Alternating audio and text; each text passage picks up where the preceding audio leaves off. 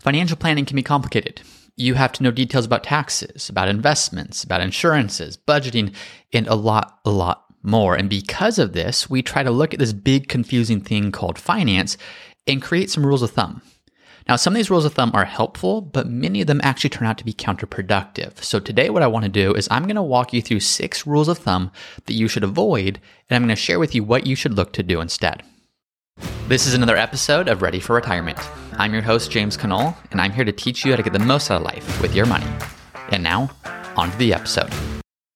Finances can be hard. On top of just the financial things you need to know, there's also the non-financial considerations. And there's the application of, even if you're the smartest person in the world with these financial topics, how do you actually apply them in different ways and in different situations? That's what we're going to cover today, because if you look around, it seems there's so much that you should be doing or so much that you shouldn't be doing, and it can seem impossible to fully wrap your heads around it all. But because our brains don't like this chaos, our brains don't like just acknowledging, hey, this is complicated and there's nuance to everything, our brains try to create some sense of order. It's what we do across the board in all different types of disciplines. And in doing this, we sometimes cling to what you can call a rule of thumb. And some of these rules of thumb are good, but many aren't. So in today's video, we're going to go over 6 rules of thumb that I believe you should not adhere to, and I'm going to walk you through what you should do instead. Before we do so, though, I want to quickly highlight the review of the week. Really appreciate all of you who have taken the time to leave a 5-star review, even leave a comment. That's how a lot of people find this show. And every month, more people get to find this show, which means every month, more people get good, practical, useful information that will help them to create the retirement they dream about. So the review for this week comes from Nina W. Nina rates this 5 stars and says, Ready for Retirement is one of the best financial podcasts, and I look forward to every new episode. Every week, James covers an important retirement topic clearly and concisely. My favorite aspect of the show is that he uses real-life examples to illustrate the concepts he teaches. Thank you, James, for sharing your knowledge and making what can be a complicated topic accessible to the masses. Nina, thank you very much for that review. And if you're listening and have not yet left a review, please go ahead and do so. It would mean a lot to me. It will mean a lot to people who are looking for good retirement content as they look for shows to find that on. So let's now jump in. We're going to go over 6 rules of thumb that can be true in some senses, but should not necessarily be universally applied. Number 1, the first rule of thumb that I'm actually going to call this one pretty useless is subtract your age from 100. And the resulting number is the percentage of your portfolio you should invest in stocks.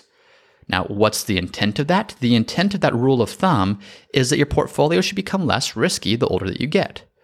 So for example, if you're using this rule, start with 100. If you're 30 years old, you would say 100 minus 30, that gives you how much you should have in stocks. So 70. So 70% of your portfolio should be in stocks according to this rule. Versus if you're 60 years old, you would take 100, subtract 60, and that would give you 40. So 40% of your portfolio should be in stocks. So again, the intent is to say, how do we make our portfolio less risky the older that we get and the closer that we need to start spending down this money?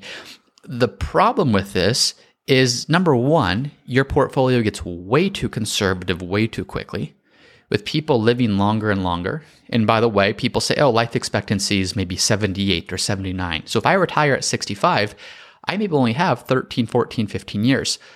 Well, that's life expectancy. When we're looking at that 78, 79, that's life expectancy from the day that you are born, which means if you've actually made it to 65, you have a much longer life expectancy than that. If you're married and say you're both 65, for example, there's a very good chance that at least one of you will live past age 90. Why is that relevant? Well, this is relevant because as you look at this rule of thumb of start with your age or subtract your age from 100, and the resulting number is the percentage of your portfolio you should invest in stocks, you're going to have a very conservative portfolio. And one of the biggest risks that you're going to face in retirement is not getting enough growth to keep up with inflation over potentially a 20, 30 plus year retirement. So the goal of this rule of thumb is to come up with a simple solution for how much should you have in stocks and how much should you have in bonds at a very basic level. The problem is this simple solution is probably a very bad solution for most people. Instead of subtracting your age from some arbitrary number, and by the way, some people will say, well, no, it's not 100 that you start with, it's 120.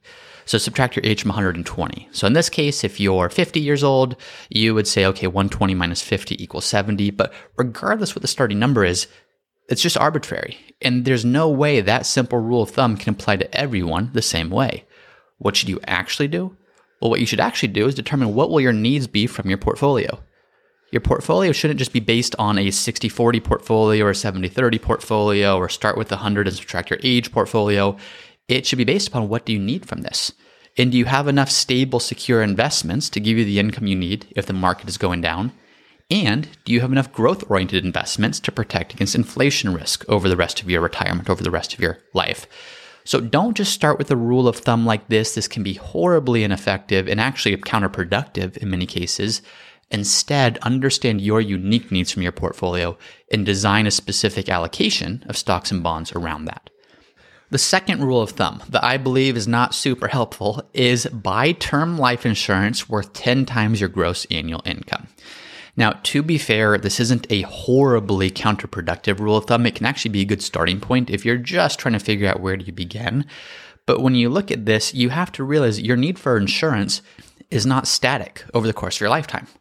Let's say that you're 30 years old, you just got married, you have a kid, you have a mortgage, and one spouse stays home. Well, in that case, you probably need a pretty significant amount of insurance because if the working spouse passes away, there's a mortgage to pay, there's a child to feed, there's a surviving spouse that needs to be cared for that probably doesn't want to jump right back into the workforce right away. There's probably a specific amount of insurance that's needed. And in general, you probably want enough insurance to pay off the mortgage and to have enough left over for the surviving spouse to live on for a number of years, as well as enough left over to set aside and invest for retirement years because there's no longer contributions going to a 401k or investment account for retirement. So you may actually need much more than 10 times your annual salary at that point. Well, then fast forward 30 years. Let's assume that same couple is now 60 years old and they've had some children, but the children are grown, they're financially independent, the parents are no longer supporting them. That mortgage that they had is now paid off. Their portfolio is a lot larger because they've been disciplined about putting money into their 401k investments over the course of their lifetime. Well, by the time that you're 60, there's not a rule of thumb for how much insurance do you need. It really comes down to what would happen to the surviving spouse, to either surviving spouse, if one spouse passed away. Now, of course, it'd be tragic, but I'm not asking how tragic would it be. I'm asking what would the financial impact be? If the surviving spouse would not be able to get by financially if their spouse passed away, there's still a need for life insurance. However, if you look at that and say, okay, well, between the investments we have invested and accumulated and compounded over the years, and the Social Security benefit and the survivor benefit and some cash that we have and the fact we have a paid off home, I'm just making up details here, but if you're at a point where you look at that and say, yes, it'd be tragic if one of us passed away, but the surviving spouse would not be in a financial bind, well, you really don't need any life insurance at that point. You can consider buying some or keeping some just for peace of mind, but keep in mind that is purely something that you're doing for peace of mind, not because it makes sense financially or is necessary financially. So as you look at it, yes, getting a policy worth 10 times your gross annual income can be a fair enough assessment of your insurance needs, your life insurance needs earlier on in your life. Now, in many cases, it might not be sufficient, but where I see this rule of thumb actually being irrelevant is the older you get, assuming you've done a good job of saving and investing, your need for insurance really goes down, and at some point, it goes away. So I see a lot of people in their 60s still carrying life insurance, and they're paying for it, but they don't necessarily need to be. It's just been ingrained in their head that they always need to carry something to protect their spouse or to protect their family. So that's something that should be looked at on a case-by-case basis as opposed to just applying a simple rule of thumb. The third rule of thumb that is not particularly useful for everyone is when you hear experts say save 10 to 15% of your income for retirement. Now, I need to catch myself sometimes when I say this is a useless rule of thumb because the reality is if you have no idea where to start and you're saying, look, I'm getting my first job or I'm saving for retirement, what should I do to my 401k? You're probably not going to go wrong by choosing a number like 10% or 15%. However, you have to keep this in mind. Every dollar you put away for retirement is one fewer dollar you have for current needs. So when you're younger, those current needs might be saving for a home, it might be saving for college, it might be enjoying life with your spouse or with your family or doing other things. And as you get older, those other things might just be lifestyle. You cross a point at which you are financially independent, which means if you've been saving and investing in your 401k or really any investment account for the large part of your career, you reach a point at which you have enough in your portfolio. And so if you continue to do 10 to 15% for retirement, is it a bad thing? No, not necessarily, only if you're giving up other things that would be even better. For example, if you're continuing to max out a 401k and save quite a bit, but you're saying no to travel, or you're saying no to friends, or you're saying no to things that would be enjoyable for you and your spouse, well, there's a cost for that. And so if you're just applying this 10 to 15%, you might be oversaving in some examples, and the opportunity cost of that shows up in a non-financial way. In other instances, 10 to 15% might not be nearly enough. If you're 60 years old and you haven't saved a dime for retirement and you're trying to retire by 67, 68, well, saving 10 to 15% might not be nearly enough. So as you look at it, sure, that's a good place to start if you start saving and investing at a very specific age, but you have to look at what are your future needs in retirement that you're saving and investing for, and how much of a portfolio do you need to support those needs, and then really back into what is the specific savings rate that works for you. For some people, it's only 5 or 6% because of what they've already done or what they already have. For others, it's 20, 25, 30% if they had a late start or if they're really trying to save for an amazing retirement, really luxurious retirement. So keep in mind that yes, that can be a good place to start, but you do want a savings rate that's unique to you. So you're not sacrificing your future, nor are you sacrificing your today. Hey everyone, it's me again for the disclaimer. Please be smart about this. Before doing anything, please be sure to consult with your tax planner or financial planner. Nothing in this podcast should be construed as investment, tax, legal, or other financial advice. It is for informational purposes only. The fourth rule of thumb that I recommend people try to avoid is the 4% rule. Now, there's two reasons for this. The first of which, if you've been listening to this podcast for any period of time, or if you've been looking or watching our YouTube channel for any period of time, you already know what I'm going to say. You're going to say, oh yes, James, we know there's a different approach, Guyton's approach. You have a more dynamic withdrawal rate and you can take out more than 4%. Yes, absolutely. But even outside of that, the second reason for this is most people don't have a static withdrawal rate throughout retirement. I just did a podcast on this. It was 1 or 2, maybe 3 episodes ago, I forget off the top of my head. But what I talked about was the fact that in retirement, very rarely do you have one specific withdrawal rate and then simply adjust that for inflation over time. You might have staggered income sources in retirement, meaning you retire, but your Social Security doesn't kick in for a couple of years. Maybe your spouse's Social Security doesn't kick in for a few years after that. Or you have staggered expenses. Maybe you're still paying a mortgage the first few years of retirement, and maybe you're traveling the first few years of retirement, but expenses drop after that. Well, when you look at staggered income and staggered expenses, when you combine that with the fact that for most people, in general, they're spending a lot more in the first several years of retirement, call those the go-go years, but then there's the slow-go years and the no-go years later on where your expenses just naturally start to change. What you realize is it's not just looking at your portfolio and saying, okay, I'm going to take 4% out of this forever, as if it's just a smooth, unchanging, upward sloping line that adjusts with inflation. No, the reality is your portfolio exists to supplement what's coming from Social Security or pension or rental income or inheritance or part-time work or any other income sources. So because it exists as a supplement, it's not going to be the same exact amount every single year. So if you're just looking at your portfolio from that standpoint, you might miscalculate how much you actually need to retire, or you might miscalculate the sustainability of your portfolio. So instead of just looking at one specific withdrawal rate, try to get a general sense of how will that change over time, because that will have implications in terms of how much you need in your portfolio to retire and whether spending more in some years than others is sustainable versus will that result in you spending on your portfolio too early. The fifth useless rule of thumb is this. It's the long-term average of the US stock market is 10%. Now, the funny thing is that's a stat I talk about all the time. If you go all the way back to the mid-1920s, the S&P 500 has averaged just over 10% per year growth. So it's an entirely true statement. However, it's a totally useless rule of thumb. Why do I say that?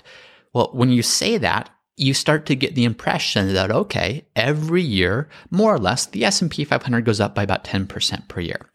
Well, here's the reality.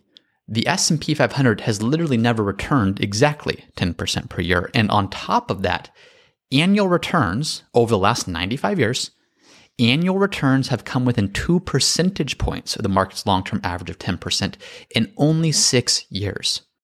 Meaning, in only 6 out of the previous 95 years, did the S&P 500 return between 8% and 12%. In other words, 89 out of 95 years did it return less than that, so less than 8% or greater than 12%. To give more perspective, yearly returns have ranged as high as up, so a positive return of 54%, to a low or negative return of down 43%. And since 1926, annual returns have been positive 70 times and negative 26 times. Why does this matter? Well, this matters because if you use the US market returning 10% as a rule of thumb, you're probably going to be fine if you're trying to project out just a basic understanding of what might my money grow to if I'm invested in an all stock portfolio over the next 20, 30, 40 years. However, if you're using that to determine how am I performing year in and year out, and how am I performing relative to this 10% benchmark, it's horribly useless because you're almost certainly not going to get exactly 10% every single year. So if that's your expectation going into investing, you're going to be set up for a bad experience when you start to realize that many years, 1 out of 4 years on average, you're actually going to have a negative performing year. A quick add-on to this. One thing I hear when I'm doing these podcasts or especially on YouTube, people will comment. I'll talk about growing by 8% or 6% or 10% or whatever it is. And a common comment is, how can you talk about that growth rate in this market environment? Well, what does this market environment mean? Other than looking at what happened last year and maybe even the first few months of this year. Really what people are saying when they're talking about this market environment is they're talking about something that already happened. Now, if you knew for certainty we're going to have a negative year going forward again, sure, talk about it. But so many times what we're looking at is this market environment simply means what's happened recently. And because we're wired to be such short-term thinkers, if the market's going up like crazy, well, we fall into the trap of thinking this will continue. If the market's gone down over the last 6, 12, 18 months, we look at that and say, oh, this is a horrible market environment. This is a bad time to be an investor. We're essentially taking what's already happened and extrapolating that into the future. And that's just because of our own behavioral biases. It has nothing to do with what's actually going to happen in the market. This is why so many people tend to underperform the market over time. They look at what's happening, they look at the downturn, they look at recession concerns, inflation concerns, that you fill in the blank concerns, and they change their investment strategy. And they say it's based upon logic. They say, oh, it's because I've researched this and I know it's coming. The reality is it's fear-based, and you make a decision that ends up, most of the time, costing you because then the market recovers. So when you look at a market average and think that's the benchmark for how we should be performing each year, you set yourself up for failure. Versus when you look at a market average and say, this is useful understanding for how much a portfolio might grow over time. However, I have the expectation that my portfolio could be up as much as 50% or down as much as 40% in any given year. That's a more appropriate way to look at it. Now, the sixth and the final useless rule of thumb is this. It's stocks are risky, bonds are conservative. So this is conventional thinking, but it's not correct. Now, it's correct in one sense.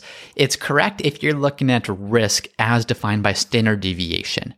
Now, what is standard deviation? Standard deviation is simply the uncertainty that you can expect. If your portfolio is going to have an average return of some rate of return, well, to what extent are returns going to come close to that average? The larger the standard deviation, the larger your returns are going to deviate in an annual basis. So for example, if you have a portfolio that generates a return of 6% with a standard deviation of 0, it means you're getting 6% every single year. So that's an extremely consistent return. Now, unfortunately, it doesn't exist, but that's what it would look like. Versus if you have a standard deviation of 15, well, that means that your average return might be 6%, but in an average year, you might be down as much as 25% or up as much as 35%. So very little consistency. So if you're looking at risk as measured by standard deviation, then it is true that bonds are less risky than stocks. However, I don't believe that standard deviation is the most appropriate measurement for risk. The first reason why is for people that talk this way or think this way, and by the way, it's a majority of people, and not because there's anything wrong with them, that's just conventional wisdom. But let me ask you this. If you think that's the case, tell me, what is the standard deviation of your portfolio? chances are you have no idea. I don't know what the standard deviation of my portfolio is. Now, I could look back over the last 2, 3, 5, 10 years and calculate it and tell you, but the reality is I don't actually care. And even for clients, it's not a major concern. It's not something that we're reviewing on an annual basis of, hey, Joe and Sally, here was the performance of your portfolio. Here was the standard deviation. Why? Because people don't actually care either. What they actually want to know is, am I going to be okay? And how do I measure am I going to be okay? It's, do I have enough money in my portfolio that's not going to fluctuate with the stock market, so it's going to stay very stable to meet my needs, even if there's a 20, 30, 40% downturn in the stock market? But more importantly, am I going to grow my portfolio in a way where it's going to keep up with inflation so I can continue to meet my needs 5 years, 10 years, 20 years in the future? So standard deviation is one way to measure risk if we're looking at the short-term fluctuation of your portfolio. But the biggest risk most retirees face isn't that short-term fluctuation, it's the long-term erosion of purchasing power. If you consider that over the course of a 30-year retirement, the cost of everything you purchase will likely go up 250% or more simply due to inflation, your real risk is not keeping up with inflation.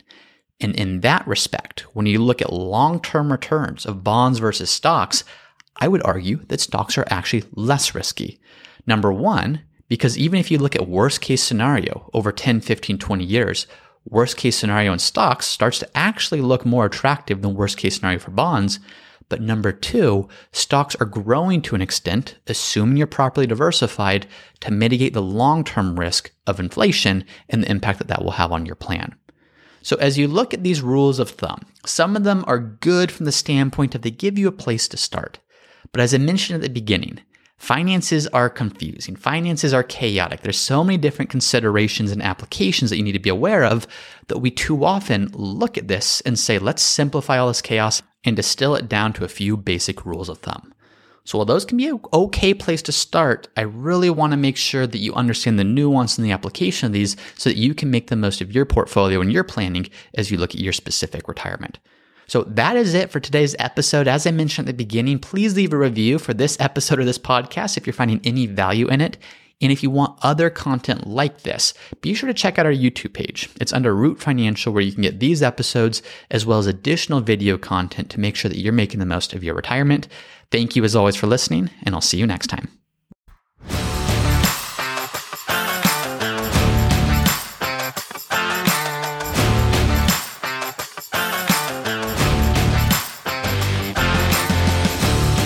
Thank you for listening to another episode of the Ready for Retirement podcast. If you're enjoying the show, please subscribe and let me know by leaving a 5-star review. And as always, for a list of the notes and the resources mentioned in today's episode, you can find those at the Ready for Retirement website, which is readyforretirement.co. That's readyforretirement.co. And if you have a question that you would like for me to answer in a future episode, then you can also go to the Ready for Retirement website, readyforretirement.co. There's a page called Submit Your Question where you can submit a question for me to answer in a future episode. Thanks as always for listening, and I'll see you next time.